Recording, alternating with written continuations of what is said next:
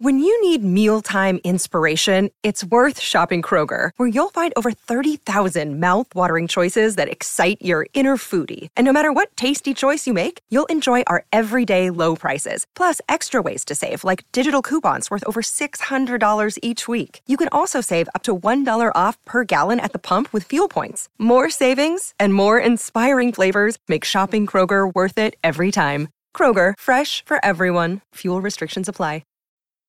I've not had a drink since Monday. You've not had a drink in? And I've just asked for some beers, actually. You know, I mean, I don't usually drink, but... Do you not usually imbibe?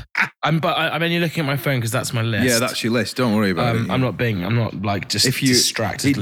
It can get boring, in which case just check Twitter and shit. Don't worry, I won't know any difference. I might live tweet this. Just what is it that you want to do? You got it. Thank you for pressing play on this recommendation fest of premium festival music. Like being overcharged for artisanal sourdough and oat milk coffee? We hope you'll be happy indulging yourself as I, Sean Keaveney, eke out a cocktail of backstage stories, emotional life lessons and frankly outrageously good tips for a dream festival lineup. So whether you're about to jump on your commute, delay your next Zoom call or settle down for the evening, plug in, get comfy and enjoy the set. My friends, welcome to the lineup. I remembered being quite drunk, but I did not remember the interview at all. So we're backstage, then Robert Smith's then, I'm like, I'm going to get us a photo, Robert Smith. The thing I remember was looking at my bandmates' faces and like, please don't embarrass me. Yeah, it was bad. Thank you. If there is such a thing as a quote-unquote, kill me now for using that phrase, festival band, my next guest is the frontman of one such. I've seen them do it, and they are wizards of the mass gathering, past masters of getting crowds bouncing with their euphoric, pulsating, trance-inducing sets. With his unit, he's made 6 albums with the 7th imminent, Life Is Yours. Let us lift the veil on the inner workings and the inspirations of the frontman of Foals, Yannis Philippakis. Hello. Hello. Nice to be here with you, Sean, in this slightly shadowy room. It's a hot day in Putney, listeners, and I have winged my way from Fitzrovia to put. This is all a bit psychogeographical for London. It's been a long way, and I needed a piss for most of that journey. And I kindly found you somewhere to go, right? Thanks very much. I don't know whose hat that was, but it was very, very, very much needed. We're in the Foals rehearsal rooms here. Are these choppers going to be a problem? Is that because... Is that the train? It's trains and choppers. There's all sorts going on. It's like they're filming Mission Impossible above there. It's a little bit. It's like Tom Cruise is going to arrive at any moment with his beat combo and do a session. Yeah. It's not just the famous Foals who are here today. There's somebody else quite... Ashanti's here doing a bit of rehearsal. Very 90s exciting. Legend. Isn't maybe early 2000s. Yeah. But yeah. Have you met her? Did you make her a cup of tea or anything? I didn't. She walked through at some pace through us all, like the gaggle of us that were gathering outside with quite large minders. Right. So I thought we would just leave her to it. And she had a mask and stuff, but definitely her. Thanks very much for having us here. And this is an interesting moment, of course, before the next campaign properly kicks off, isn't it? We were just talking about this before the tape was rolling. You know, you're already in that position where you, as the lead singer, there's quite a lot of pressure on those vocal cords, isn't there, Yannis? There are a lot of dates and a lot of things to do in front of you.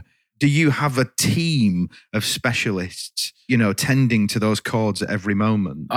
Maybe I wouldn't be in the situation that I'm in if I did, but no, I feel like I treat my voice with... I'm better at it nowadays, but I do also still treat it with a healthy amount of disrespect, which I think I don't know, this like a singer in a band, you don't want to be too precious about it, particularly the kind of band that we're in. And also the show is disrespectful to the voice, if you know what I mean. Yeah. Like we're screaming and doing all sorts towards the end of the gigs.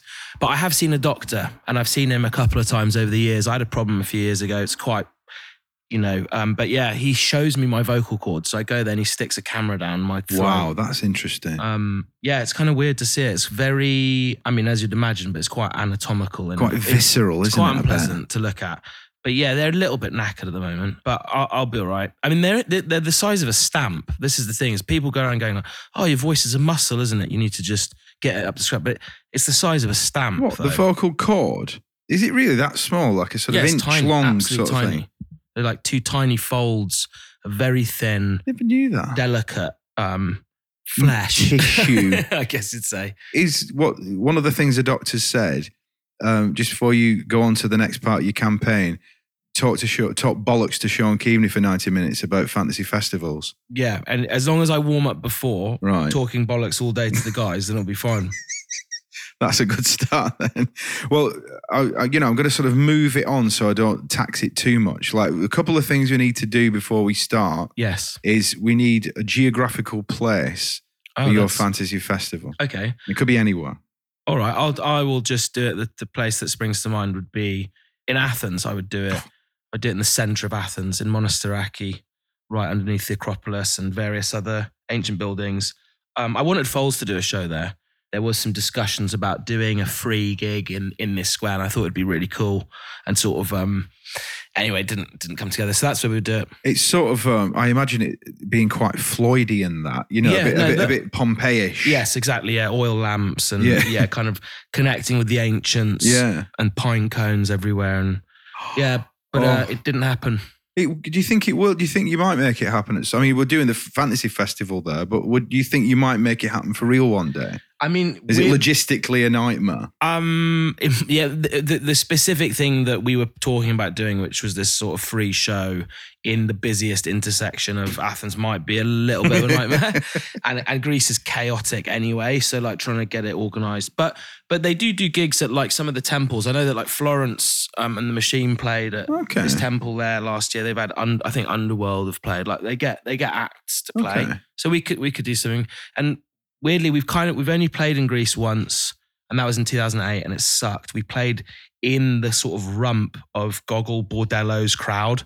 Like we played, our stage was subsumed by the size of Gogol Bordello's crowd, and it was the only show that my dad came to for about a decade, and but for about the last decade until recently, my dad that was his view of the band, was that we just played to no one at the back of a Balkan sort of hurdy-gurdy band's crowd. It was quite dispiriting. So we haven't been back, but we're trying to go back. We'll come on to your Greek lineage and your early years and stuff a little bit later on, because that's always fecund territory as well, but about your musical beginnings. But we also want a name for the festival as well. Unless something immediately springs to mind, what we usually do is we name the festival at the end. That would be helpful, because I don't have anything anywhere near to hand. Nobody ever does. Good.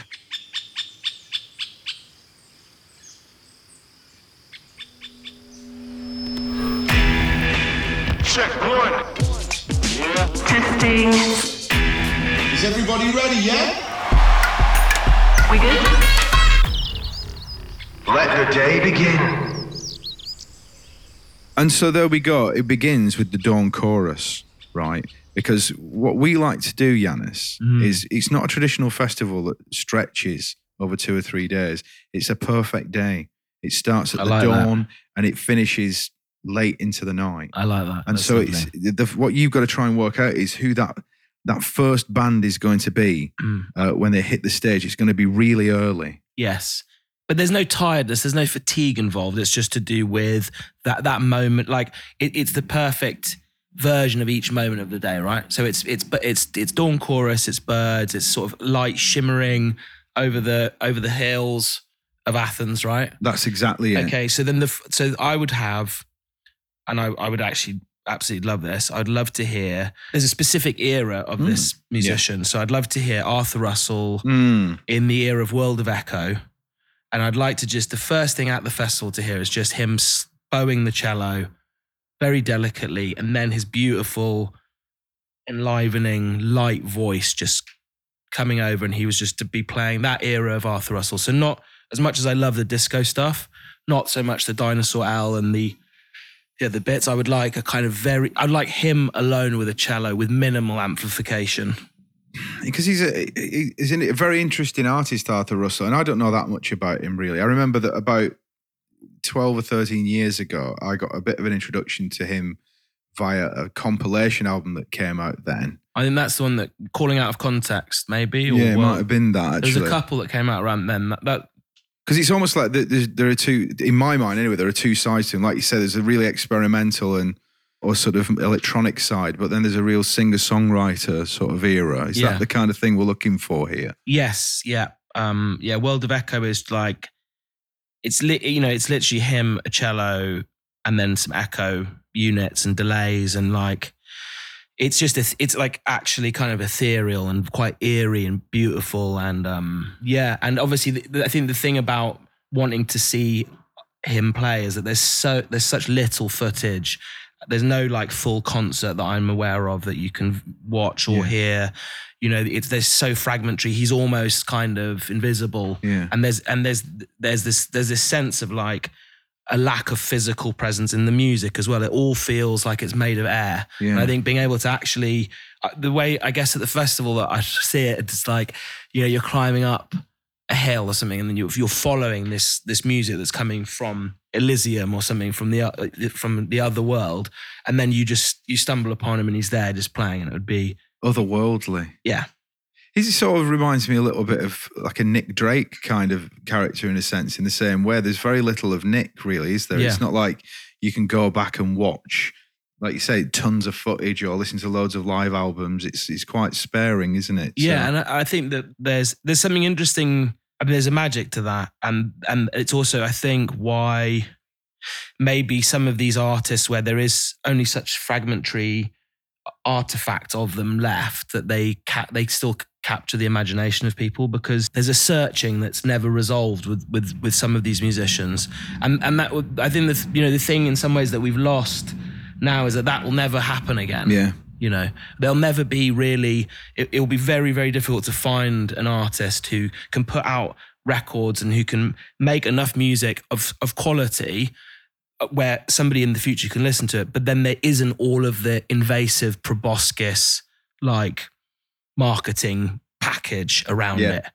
You know, which is innately demystifying. I had a sixth sense from that there's something important was happening, and I was concerned that it might be something to do with the audio, but it wasn't to do with the beer arriving, which is more, if anything, more important. You're absolutely right. Got one too. Have I got one? Yeah. Thanks. Right, that's really kind, and it's cold. It's cold as very cold. That's fucking great. Yes. Leave all this on. Don't. Do you want one too? Don't edit this out. Whatever you do, this is gold. Oh. Let's get a bottle of Sambuca down here.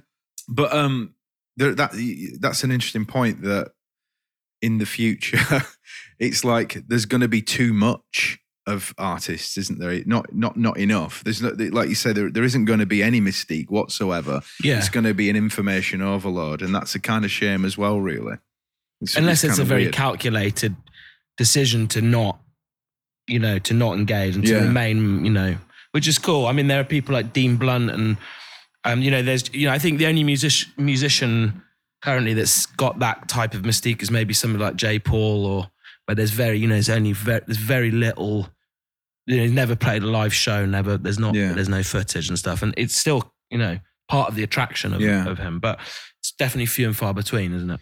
Well, until I record my solo album at Real World Studios, the same could probably be said about my oeuvre as well. It's not enough. Not enough coverage. Not enough out there. First of all, I want to talk a bit about Oxford, actually.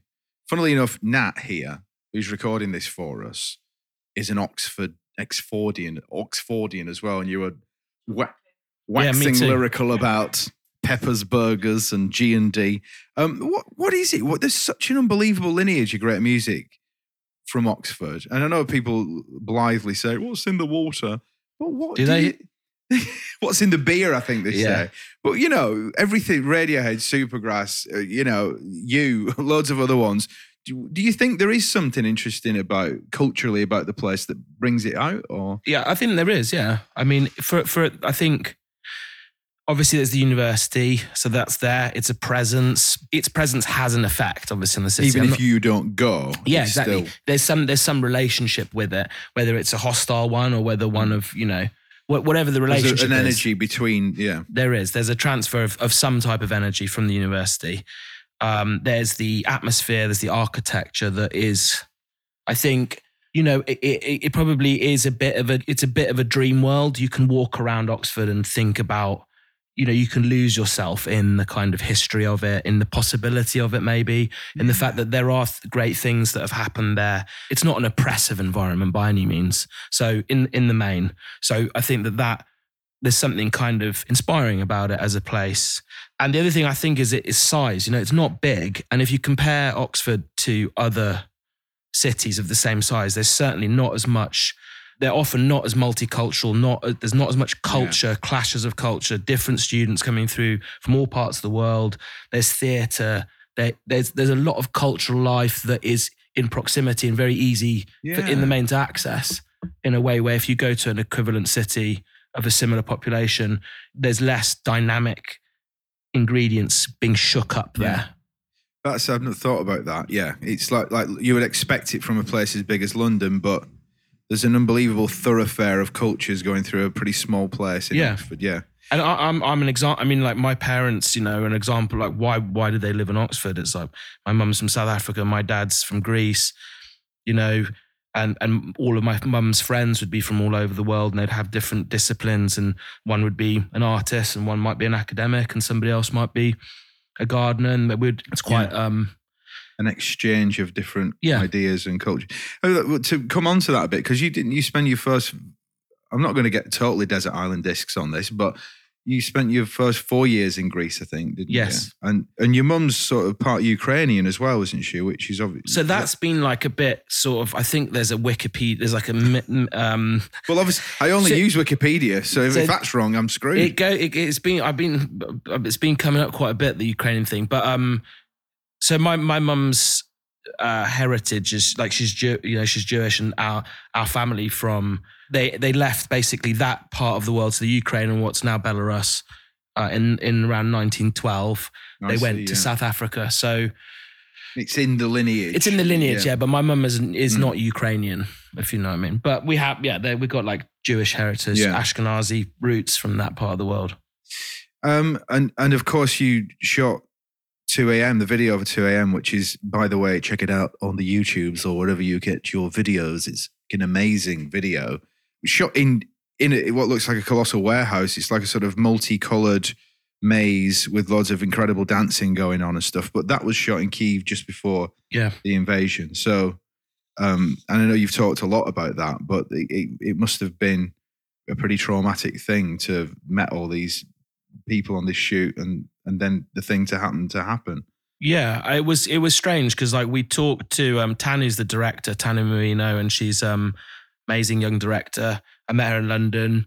It was a fun video, it wasn't like we've made other videos where there's like heaviness to it, and but this was just fun. Like you're saying, it's colourful, it's full of choreography, and we discussed it. I think even before there was a kind of troop build up going on with the Russians, on the border. Yeah.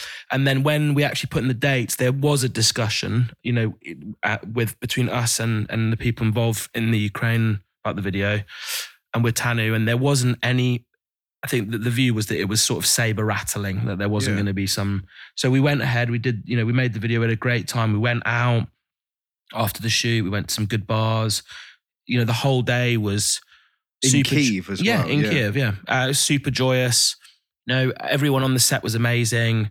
And then, shortly after, it's like the video was finished, and then the discussion, as in I was texting Tanu and was just like, are people safe? Is the what's the choreographer doing? Is her Tanu's partner was the director of photography, and it's like, are people considering fighting, or who's staying there? And it went from just being like a totally artistic project to something that was brutalized by, and I think just it's definitely been quite a surreal process. Incredible thing in the space of just a few weeks, isn't it? Yeah, and some of the people involved in the video now are now in London, and have made it to London. The choreographer speaks to her occasionally, and she's now in London, looking for work and trying to literally rebuild her life. It's just, and to think, the thing that I think about is the bar that we went to and how it was just full of young people. Everyone was partying, having a great time. And there was like, I went to Kiev when I was 18. You went backpacking, didn't you? Yeah, I did. Yeah. And honestly, the trajectory of when I went, it was pretty old school. It was like, it still felt quite Soviet in many ways. It didn't feel open to tourism. It was quite a hectic trip for me generally. And then, and we've been back progressively over the years. We've shot other videos then to see how the country's progressed, and then to realize that that's all now just gone. I mean, that's just been dismantled and brutalized and destroyed in 90 days. Yeah. It's like that. It's unbelievable. Yeah. One madman can do that in 90 days. It's terrifying. Well, we returned to the As Yet Unnamed Festival. Yeah. And we have had a wonderful dawn experience, just as that beautiful part of the morning opens up and Arthur Russell's there, otherworldly with his cello. But we have to think about who we're going to put on next. What time of day is it now, Sean? I would say, I'm going to be quite prescriptive here, and I'm going to say you've got to let them pack down a bit, pack up. I'd say about 10:30, 11 o'clock. Is there only one stage? Well, yeah, but no, you see, I immediately regret saying that, because we can use magic, so that none of that matters. We can snap our fingers and everything changes. So, mid-morning, who's your next act going to be? Mid-morning, I'd have John Coltrane. Because we're going to build, I feel like the day is going to build, right? We're going to start off with music of, no distortion pedals before noon, right? And no expletives. I think that's the name. That's got to be the name of the festival, really. No distortion pedals before noon. I know what you mean. It's quite meditative to start. Yes, to start, and then then it's going to build. So I think we're going to go for John Coltrane. But what we're going to see, because it's magic, is we're going to see the recording session for Love Supreme. Oh wow! And I think that the stage should be exactly as it would have been in the studio. So it's almost like the Dre.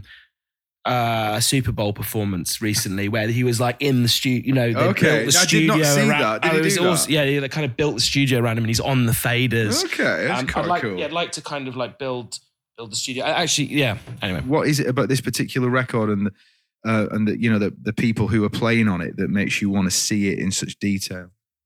I mean, it's just a record that it's like it's got. I mean, I love it just as a musical experience. It's such a canonized record now that it's that thing. It's being able to sort of lift up the veil and actually watch what the conversations were around the takes. In my mind, you'd be able to you'd be there for the kind of the nattering in between and the corrections and like the retakes if there were any and stuff like that. I'd like to see it. I'd like to nerd out on it and to be of that era where also, when they were making the record didn't exist. I like to think about that with like records like Kind of Blue, for example, or Blue Journey, those iconic records that have come out that we've all experienced, or in the main, we've experienced them as having been out, and we inherit them as like these artifacts of culture. It's like Mount Everest. It's like it's always existed, but it hasn't always existed. Exactly, yeah. So it's like watching Everest getting created. Yeah. Which would be cool. I just like the idea that they might not have known how the ramifications of the record, and they're just talking about it like another record.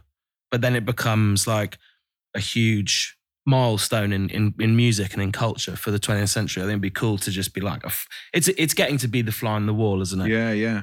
I remember buying Love Supreme on CD when I was like a young guitarist, and I remember reading in a guitar magazine like, look, you gotta listen to Coltrane and you gotta try and play the leads, the guitar of the Coltrane. And I'm like, and there's me with my pentatonic scale, bumbling along. I'm still very, very much affixed to the pentatonic to this day. It's not just me then. No. So I was going to ask that, like, so have you always had a predilection for the more complex jazz as a listener, or when did that not really. About? No, not at all. I mean, I feel like my jazz knowledge is pretty. I like Love Supreme, Kind of Blue. It's like quite. I'm into the big blockbuster jazz. I'd loved Kind of Blue. My mum had it on cassette and I'd borrowed it. And actually I'd heard bits of it they made like a Jean-Michel Basquiat movie where Bowie plays Warhol in it. And the movie's like a bit patchy, but I loved it. And I was watching that, and that's what got me into listening to Kind of Blue. And then I went up to a gig in Leeds. There was this amazing kind of scene of like DIY bands in Leeds, all centered around this postcode which was LS6. And a lot of us in Oxford were influenced by what was going on up north. This is a bit of a tangent. But what kind of bands were you being influenced by at that time then? A band called Bilge Pump, band called Polaris that kind of were around then. Was this when you were like Throat Locust or something like that? Is this before that? Just after that? I like the way you just like, that was good. That was good.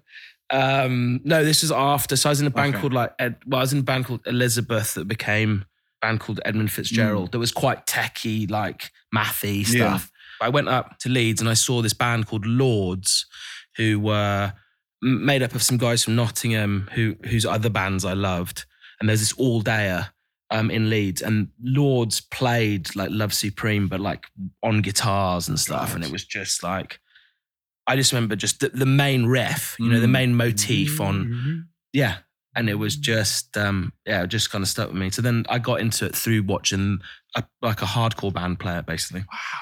Yeah, it was cool. So that's interesting. And we're kind of watching them create the record on stage at 11:30. It's early. Yeah, it's early. That's an incredible thought. Yeah, it's an incredible thought. Yeah, it's really brilliant. Yeah. And they got some Souvlakis there on the rider. They're going to hit some Souvlaki up. Well, okay. Well, let me just park that idea for a moment, because after the next band, we're going to have to talk about lunch. Okay. And then we're going to have to talk very seriously about carbohydrates.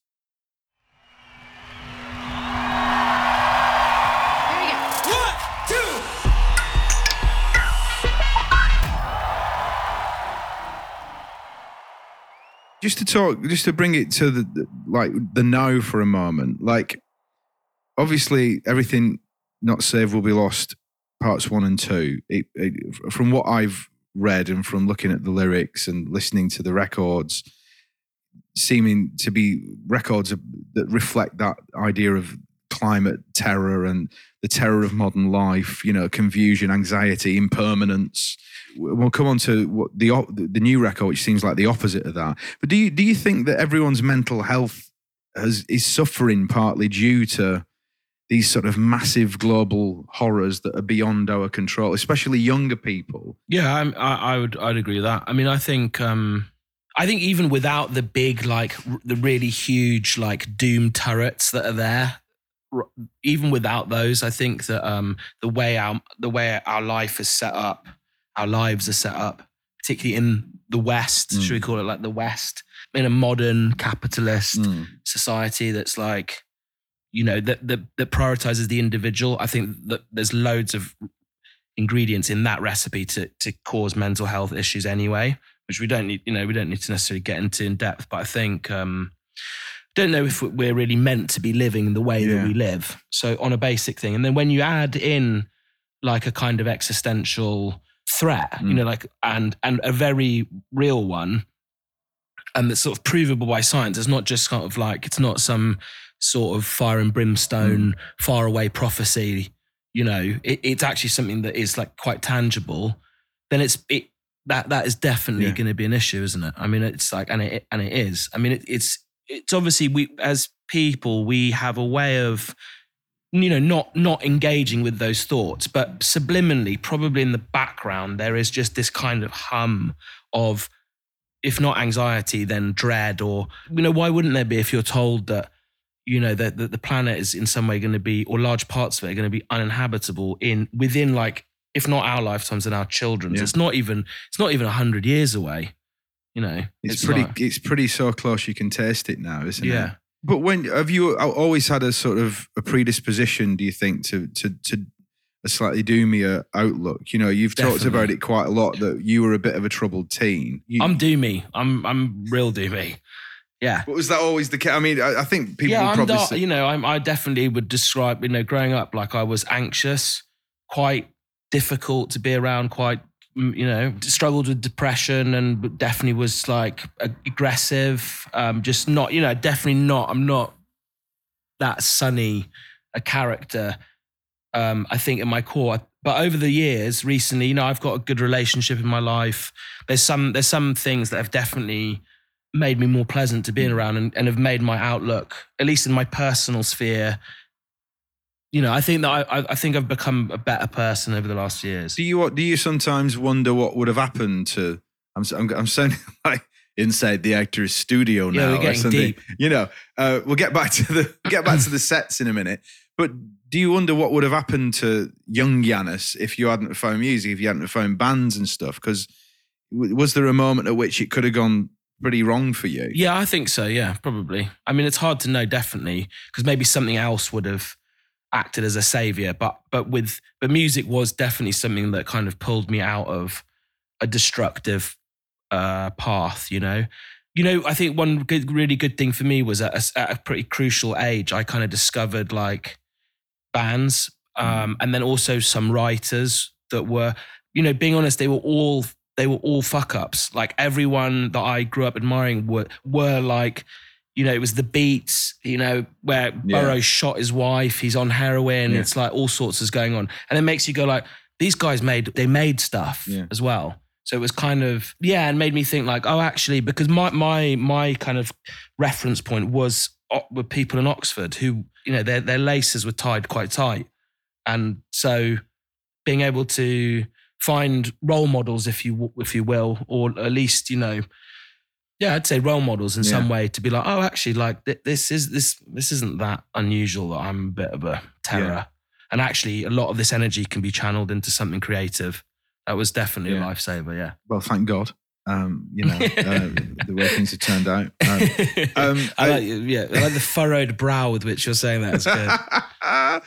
Well, I mean, had it not, then we wouldn't have spent that really exciting afternoon at a tent at Glastonbury 2008 filming really stupid inserts for the BBC website. It's one of my first memories of being a broadcaster at Glastonbury. Was it at Glastonbury? It was Glastonbury 2008 in a tent. Also, and Jimmy. We were sort of crunched up in there. I remember the tent was of exceedingly low aspect. Comedically low. Yeah, it was comedic. I look back on it now with great shame. I think it's the only right word to use. It was like back in the day when you had to try and do wacky content. Yeah.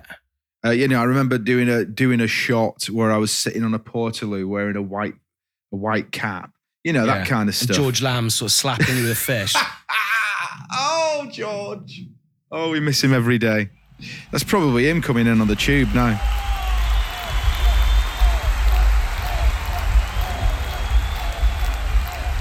Right, here we go. The anticipation is immense. You look to your left. It's too late to go to the bar. You look to your right. You don't need the loo anyway. You look over your shoulder. 50,000 strong. Look at that lot. The lineups put you in prime position. One epic shot for Instagram. And while we have you captivated, poised, ready, phone out, why not quickly jump back into your podcast platform and follow us? Go on, boom, one click. Don't miss out on the next episode of my beautiful podcast. How does that sound? Thought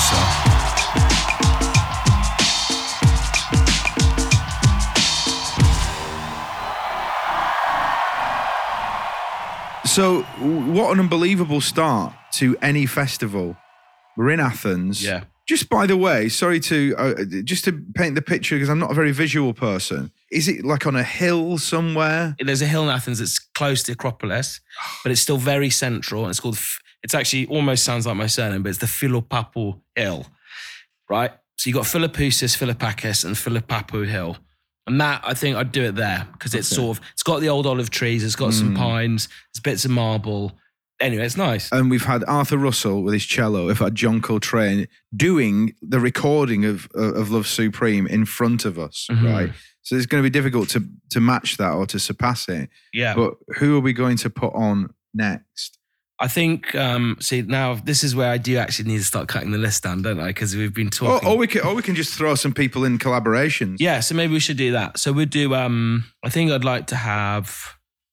Somebody set off a klaxon for some reason. We don't know. I think it's an angle the grinder. World Cup doesn't start till December. It's a vuvuzela. That's it, a vuvuzela. Yeah. Do you remember that word was everywhere for that World Cup and then... Never heard it again. I know, you never heard it again. Yeah, but I bet some poor fucker's got a garage full of vuvuzelas, haven't they? They can't get rid of them. Yeah, you bought them in bulk to try and shift them, thinking it'd be a fad. All right, let's just have, James. Right, we'll knock three off the list in one go. So I'd like to have Prince, Purple Rain era with James Brown. Oh.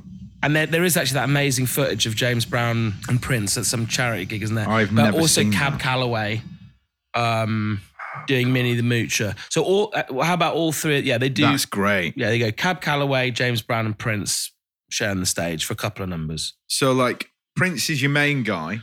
For me, he's the main, yeah. Because there's quite a lot of Prince I think in the new record. Is that fair to say, do you think? Yeah. Do you think it's quite, I mean, not just in this record, in some of the other ones, but like in Life Is Yours, there's specifically in some of the guitar parts, it feels like there's the spirit of Prince is alive. Is that one of the things that you quite enjoy putting in there? Yes, yeah, definitely. It was something that some of the producers encouraged. You know, like I feel like sometimes the way I play guitar is close to some funk. There's like funk aspects to it, but I've probably always shied away or not had the dexterity to really go for it. And some of the producers we worked with on this record were like, "I do it like that," and I was like, "Oh, that sounds like Prince.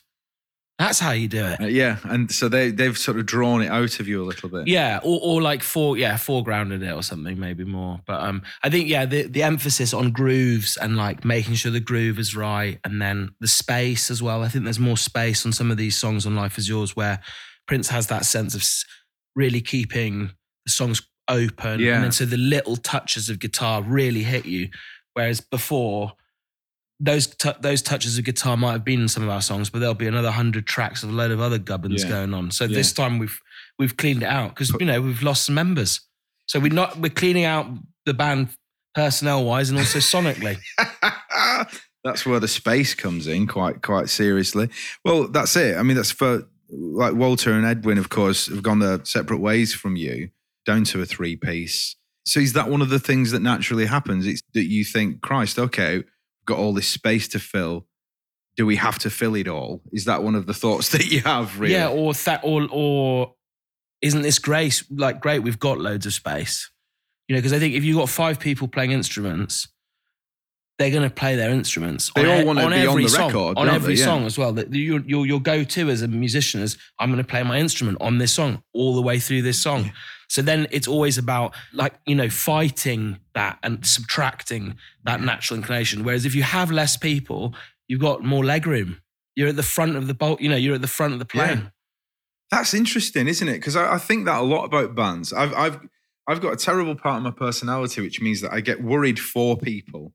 Like, are you worried about us? I get worried. I get stressed out about members of bands who don't get featured enough on the record. You know, is that a real concern? Honestly, like even when I was a kid and I would listen to like I Want to Break Free by Queen and I'd think, Brian's not got a lot to do on this, has he? And then I'd be like, is he all right about it? But that encapsulates what you're saying really, which is, you're right. Or the sax player in Spandau Ballet. Christ almighty. So we've got to have sax on every bloody song, have we? Because otherwise, what are we paying him for? Yeah. But in a sense, this is what you're talking about. It is, yeah. Who produced this record with you? So we had different producers on different songs and different producers on the same song. So we had Dan Carey, who's an amazing producer in South London. You know, he's making so many great records. He's kind of almost. I was going to say single-handed, but I mean, he is a huge catalyst for what's going on, all the great kind of post-punk guitar music that's coming out of London and out of the UK. Like he's at the center of a lot of that. So that was awesome to work with him. And he's mad. Is he? Like a mad professor? He's mad, and I love him. And he's so inspiring, and he's challenging. And is he the kind of producer that is an ideas producer, like an Eno type person who's like, think about this differently? Yes, let's come at this from a different angle. And yeah, he wanted us as a band, and this is to do with us being a 3-piece now. Because I've known him for a while. When we started talking about this record, I said, you know, we're a 3-piece now, because he obviously would think about us as a 5-piece, and he said, oh, right. You know, he thought about it. He's like, well, I want you to come to the studio and I want you to interact with this natural rhythmic machine I'm going to build you. I mean, I'm kind of paraphrasing, but essentially he wanted the 3 of us to engage with this huge modular wall of equipment that he has. But the fascinating thing about what he does is that he kind of, or at least with us, he was recording us live and feeding what we were doing through this machine and spitting it back out to us. So we would be engaging with some version of what we were doing, but back through the machine, if that makes sense. Christ. I mean, it could get quite techy, but it's basically, you know, it was kind of incredible because we're talking about space. I mean, in many ways, he filled a lot of the space, but he filled it in a way that helped us and that was like meeting a kind of a parallel universe version of yourself that he's kind of manipulating. And the other great thing about Dan is he goes like, right, just start playing the track you're going to play. So you start and you're not really aware that you're recording, and he's setting moving mics. And then all of a sudden you realize that the guitar you're playing, he's got some other speakers set up and he's got a mic and it's going through his big wall of sequencers and synthesizers and bits of gear. And I'm like, I'm hearing what I'm doing coming back, and he's manipulating it back at me. And it's all coming off Jack's kick drum, which is live. And the whole thing is just, it's just super exciting. And then you stop and he's like, cool, we got it. And they're like, wicked, we can go to the pub. And then he has to edit all. Dan's going to be the busiest guy in town once everybody hears this. I mean, he only does it for us, see. Yeah. With Fontaines and people, it's just one take, straight to tape.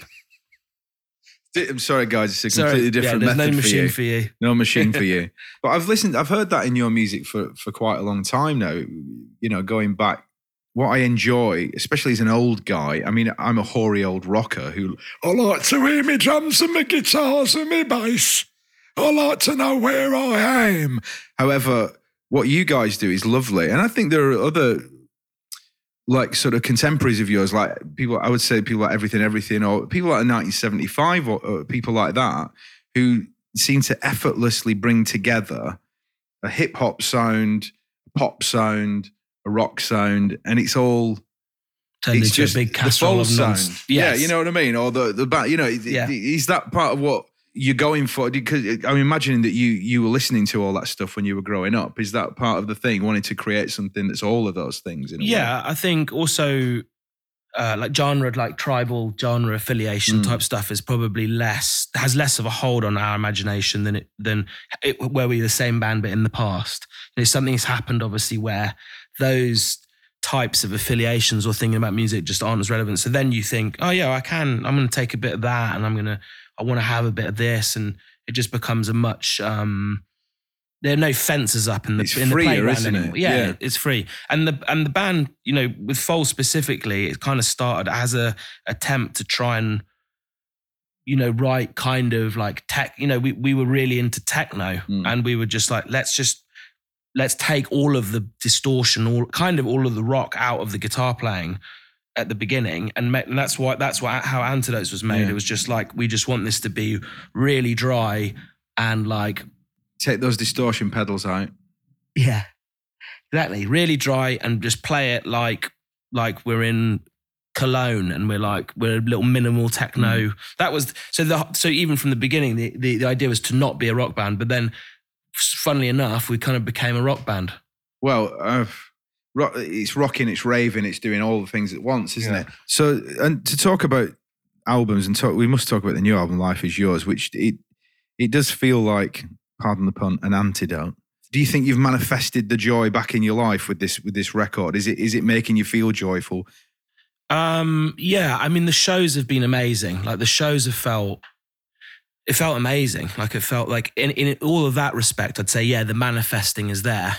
In other ways, I think, like we were saying, we touched on it earlier, like that, it's obviously, as relieved as we all are that the pandemic is seemingly over in certain ways. Obviously, it's hard to be totally, There's an undertow there, isn't there? Yeah, definitely. There's like lots of darkness there. But in terms of the shows, the music is, I think that, some of it was a personal desire to write songs that would be like, that would allow us to access that joy. And that's what the songs is doing, because the record before was, it was just a darker proposition and it was heavier musically.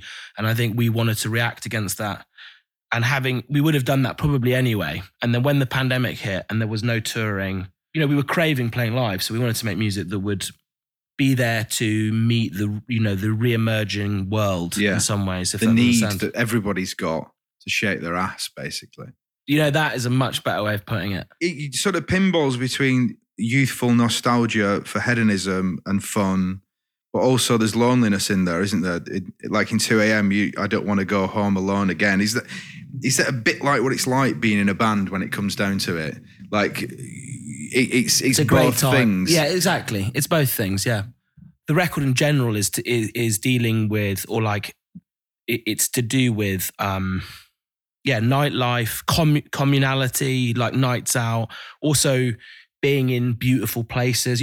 I've never, you can sometimes feel super lonely on the beach, or like it's somewhere where you're often the nights when you're meant to be having the best time, or the places where you're meant to be at your happiest, is where strangely there's this kernel of like the opposite that pops out, and I quite like. I mean, I kind of like that. Like I feel like that, especially for songwriting, like all of that moment is the kind of, I don't know. There's something in that. Because you could be on the other side of the world missing somebody. You could be witnessing an incredible sunset, but you could be missing the person you want to share it with, or absolutely. I find, and that's especially heightened on tour because you're never sleeping and you're drinking the whole time, and you're stuck in a bus with a bunch of sweaty boys. And too fewer now, though. I mean, there's only well, actually, that's not the case. There are less of us in the bus now. That is true, and that is good. There's less socks, like random socks. How you doing out there? Are you ready for the next act of the day? People, make some noise!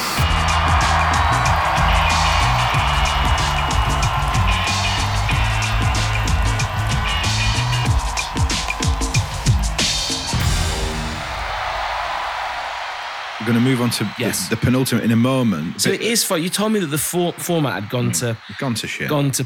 It's Stephen Wilson's fault, to be honest. So I've got two more. You've got two more slots, right? All right. So before we get to them, very quickly, my Heat magazine question, which is, whilst we're talking about things like fun and hedonism, what is the drunkest you have been with a famous person? The story that you can tell. I mean, I'm sure. Yeah, I've been pretty bad with some people. I'm trying to remember. I mean, I was quite bad with Robert Smith recently. Wow, that's a good name. So this is relative, but I've been bad with a couple of people, but it actually happened a couple of years ago. We were at an awards show, Enemy Awards, which is famously sloppy. Yeah. And I think that I'd quit smoking, and like I was drinking quickly. I was like really putting them away, and I get kind of nervous at those things anyway. Like I think probably most people do, but I don't feel at ease. And there's free drink. Yes, usually. There's tons of free drink. Yeah, and then you're like, I think we were up for something. So it's like, oh God, I've got to get out there. What are we going to say if we win something? And if I don't know, there's all that stuff. There's just that noise. Anyway, so I got battered, basically, got super drunk. And then we did win something. We went up there and I gave an interview that I think has been sort of scorched, like it's been taken out. There was video, and I didn't remember this until the next day, but I was dancing in it. I was saying all sorts of stuff. And the thing I remember was looking at like some of my bandmates' faces and like, I was performing for the interview and for the camera, and then but looking over and just kind of getting these mortified looks. But it was mid-flow, no one could stop me. Like I was just charged, and I was going.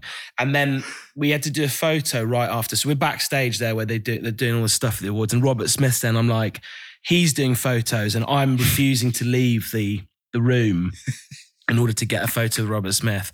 And I just remember at one point, Edwin, who has now left the band, not connected, unrelated, but just been like, please don't embarrass me in front of Robert Smith. Please don't embarrass me. I'm like, I'm going to get us a photo of Robert Smith. And then I managed, we did get a photo of Robert Smith, but I was there and I was steaming and it wasn't good. And then the next day I woke up, and one of the things that I was just like, I remembered being quite drunk, but I did not remember the interview at all. And somebody in the band had to be like, "Oh yeah, do you remember you were showing off like dance moves and all sorts of stuff?"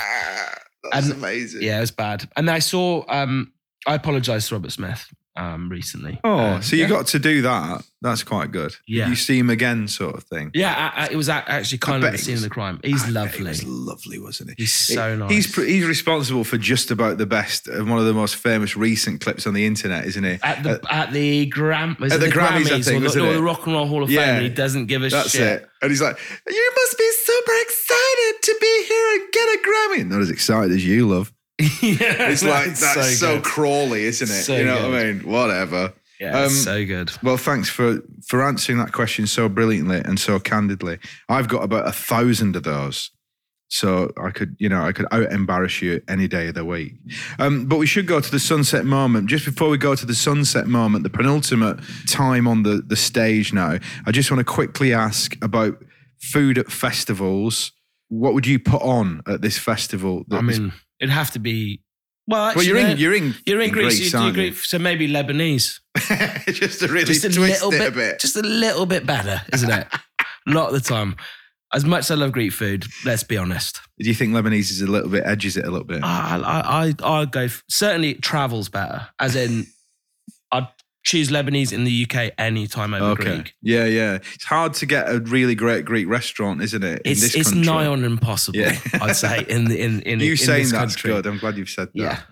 Okay. So sorry to all. Yeah. No, but you know that's a fair Let's point. Be honest. So we're going to have Lebanese food during the sunset moment where we've just had, and it's just sort of happened as well, Prince and James Brown with Cab Calloway. I just allowed that to pass by without virtually any mention, which is ridiculous. Just out of interest, what's your favourite James Brown era? Mine's the sort of 70s Black Power funk era myself when it gets super funk. What would you I'd go slightly earlier. Yeah, I'd go kind of like... Yeah, funky drummer. Yeah, I would just go the classic peak James Brown with controversy era Prince. So that's just. I mean, if anything, you can't really top that, can you? Well, it's scorched earth policy now, isn't it? It's like now we've got a sunset moment. The sun's dipping behind the big hill. You know, the shadows are incredible. The night is coming alive in Athens. Coming on after Prince and James Brown and Cab Calloway. Who the hell's going to have to do that? Yeah, I know. The band I was going to pick is like a really left field choice. So I might not do them actually. I was going to choose this band called Oxes, who are from Baltimore, and they kind of changed my life. And it was through... Oxes? Oxes, yeah. I heard them on the Peel show. But now after that... You've got a bit of festival curator lack of confidence now, haven't you? Because you're thinking, oh, Christ...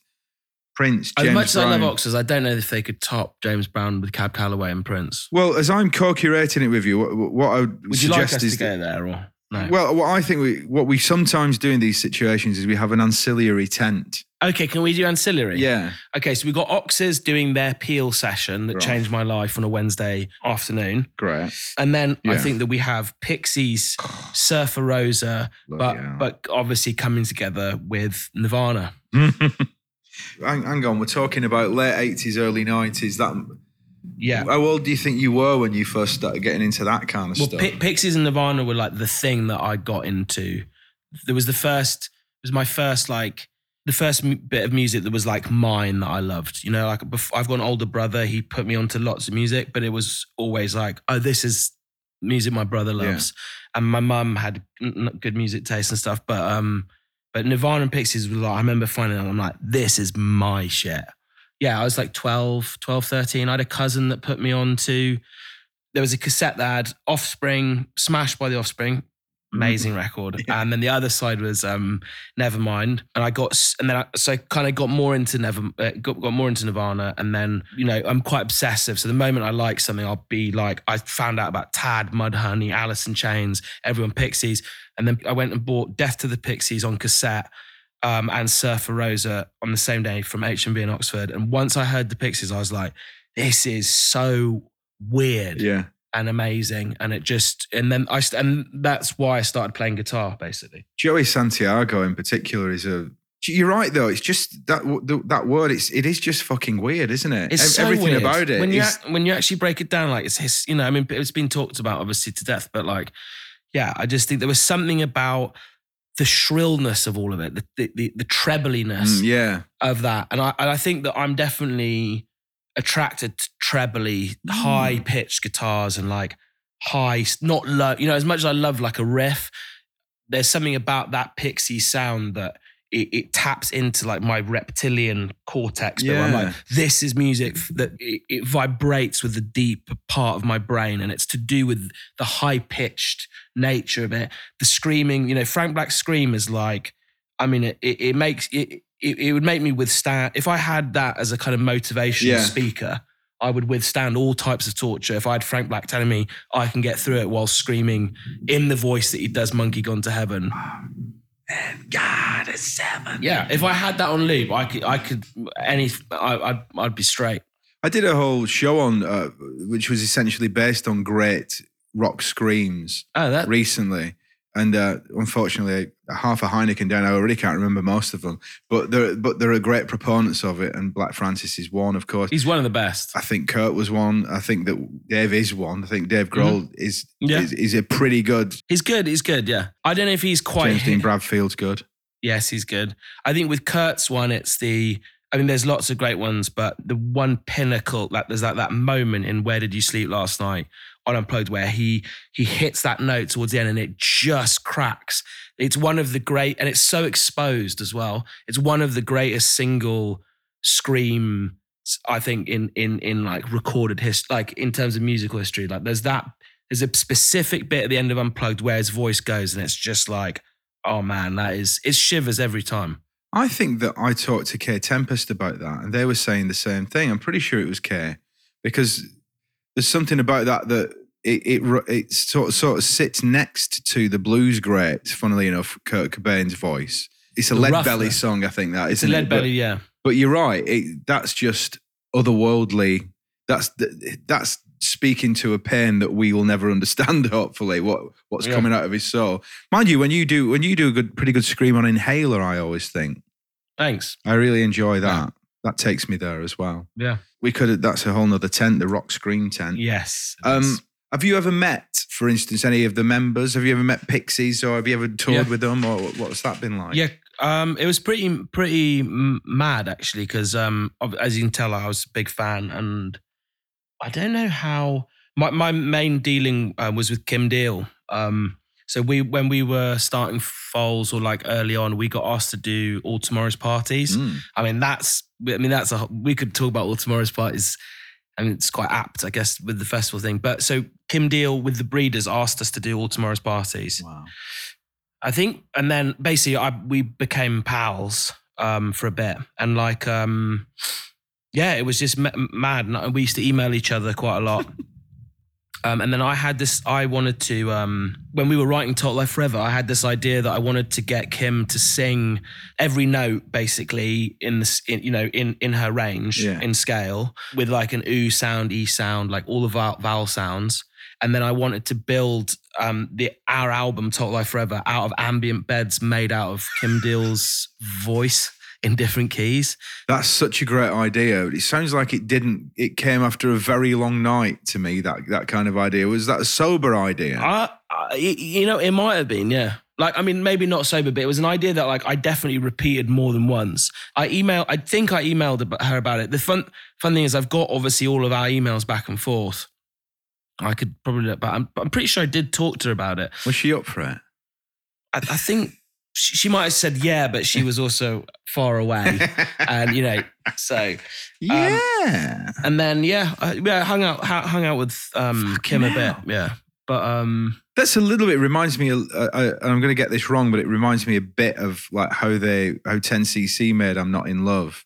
With the sort of backing to that, with the singing the note and then extending the tape and then doing it into a chord. It's that kind of thing. That was the vibe. I because the Pixies were like my musical foundation, I wanted to make the record out of like, I wanted to sort of, this is going to sound weird, but I wanted Kim Deal to be like the soil. Yeah, okay. And then the record to grow out of it, for it to mirror me learning how to be a musician out of the Pixies. Wow. So, that's and then the last email I got from Kim Deal ever was just something being like, can you explain MCPS to me? Which for it's a super boring, like money music collection. I mean, I don't even understand it. So I was like, oh, sorry, Kim, I can't even explain it to you. I don't even know what the fuck it's about. I'll loop in my accountant at this point. I don't know what that. And then our correspondence sort of petered out shortly after that. Well, I tell you what, though, you reached some dizzying heights, though. Yeah. 1, 2.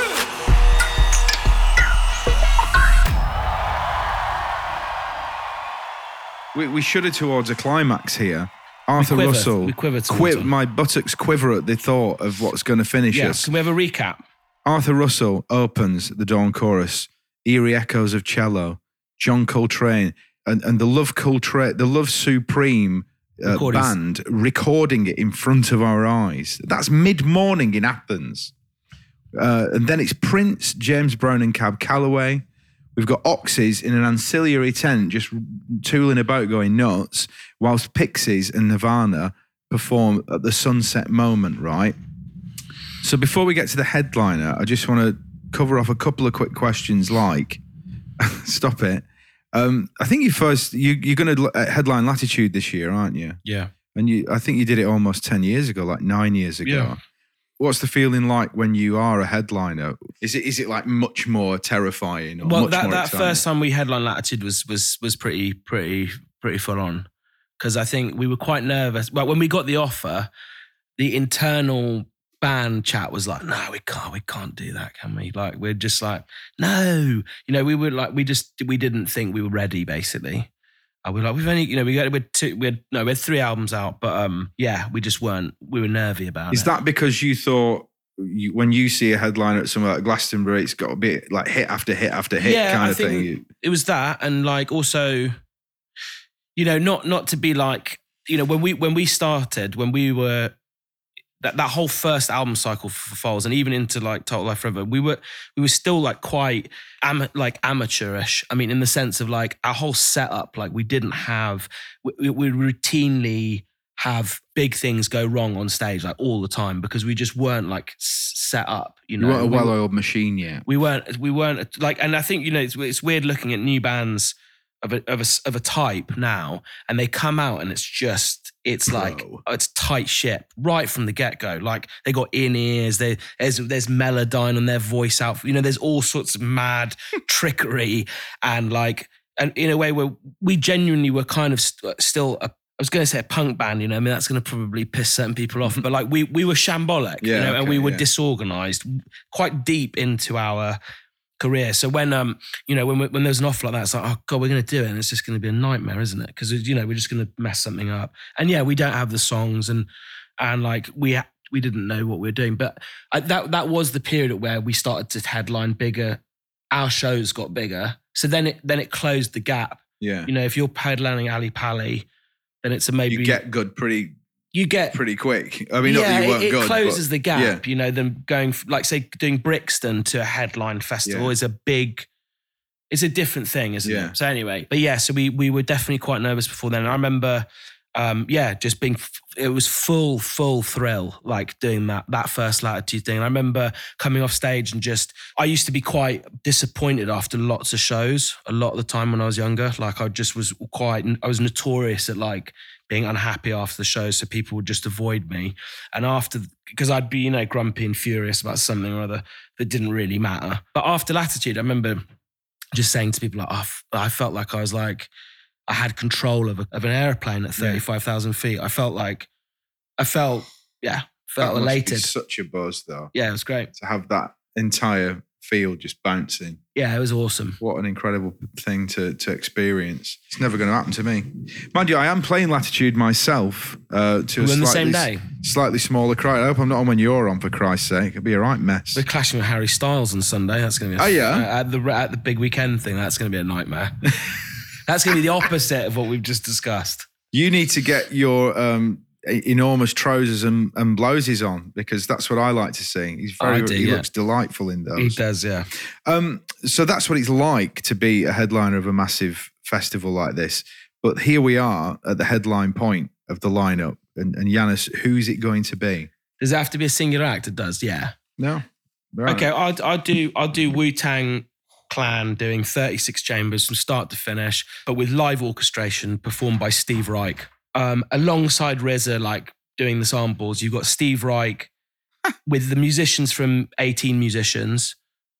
What's that, by the way? That's just my favourite piece of Steve Reich's. It's called 18 Music. It's called Music for 18 Musicians. Right. Sorry. Okay, but Steve Reich's the musical director of the backing track, and then Wu-Tang are doing 36 chambers from start to finish. That's what I would like to see close the festival. I would genuinely lose my mind if I got to see that. What is the magic within that record? Because Comes up again and again. It does. It does come up again and again. Just in my general conversations with musicians, anyway, of any stripe. And I'm sort of late to the game with this kind of stuff. You know, I'm sort of older and more. Akadaka, exactly. What's it? Hang on a minute. Where's the bloody bass here? But it's obvious that 36 Chambers and Wu-Tang are one of the most influential hip-hop acts of all time, and this record is one of the most influential records. Yeah. Why? What is it? What was it for you that blew the doors open of your mind? So I think the record itself is amazing. I think it goes without saying. There's something in the production. There's something in the imperfections of it, in the dirtiness of it, in the tinniness of it, the lyrics. But the thing I think that really is why, for me, like what really puts Wu-Tang into that place where they're, like you're saying, they've managed to connect with across genres and across generations, across eras and countries, is something to do with like, it's something bigger than just the record. It's like to do with the world around Wu-Tang. It's the mythology, it's the symbolism, it's the gang, it's the characters. It's both like comic strip and it's almost like a soap opera as well, isn't it? There's so many different characters. Yeah, exactly. It's equal to each other as well. Yeah, it's cult and cartoon. Yeah, and you're totally right. There's a massive soap opera element to it, and it's filmic, obviously, and there's something just in the kind of connection between Staten Island it gets morphed into Shaolin, you know, and like it's the same reason why myths are impactful or cartoons or certain type or superhero movies. This idea of like Peter Parker becoming Spider-Man, like Method Man, it sounds like a superhero, doesn't it? It's like it's superhero narrative around records that are also just pump. I don't know. It's just it's a fully realized creative world that you can get into, and that record is them at their most potent, and it's like them at their rawest. It also, it just has a punk roughness to it as well. I think lots of rock musicians like Wu-Tang. Yeah. Wow is all I can say. Yet again, we've delivered an incredible lineup, courtesy of Yannis here. We've got Arthur Russell, John Coltrane. You can watch the Love Supreme album being recorded at 11:30 on a hill in Athens. Prince, James Brown, Cab Calloway, Pixies and Nirvana, Oxys off to the side, and Wu-Tang doing 36 Chambers with Steve Reich as the MD. What an experience! Have you enjoyed that? Yeah, absolutely. I'm actually grinning as you just recited that. I'm just like, I'd love to see that. I know. No, we've just got to make it. Oh, we can't. We've not yet done a name. We need to name the. I thought we festival. had a name. No Distortion Before Noon. It's pretty good. Yeah. I quite like that, actually. Yeah. Is there any others in the pantheon? Also, it'll just get shortened to No Distortion, which is that's fine. Quite good as well, yeah. Yeah. A wonderful experience. Lovely to chat to you. Can't wait to see you guys in the flesh again. Can't wait to see you headlining Last Tube Festival. As you sit here, what are your feelings about the next few months? Is it pure excitement, or is there a certain amount of terror at what you've got to do? You feel like at base camp of Everest? No, I feel quite good. But I'm mainly just excited. I'm going to look after my voice next couple of weeks. I'm going to make sure I rehydrate. Yeah. After thoroughly draining last hour. No, mainly just excited and just hope that it exceeds our expectations. Well, I'm going to allow you now to rest your voice. I'm going to ask you to just pop your clothes on the stool. I'm going to give you a full lymph massage and give you 2 litres of water. All of my lymphs. All of the lymphs will be fully massaged. Fantastic. It's all part of the service that we provide at the lineup. Thank you for being our curator today. Thanks for having me. Philippakis, thank you so much. Thanks for having me.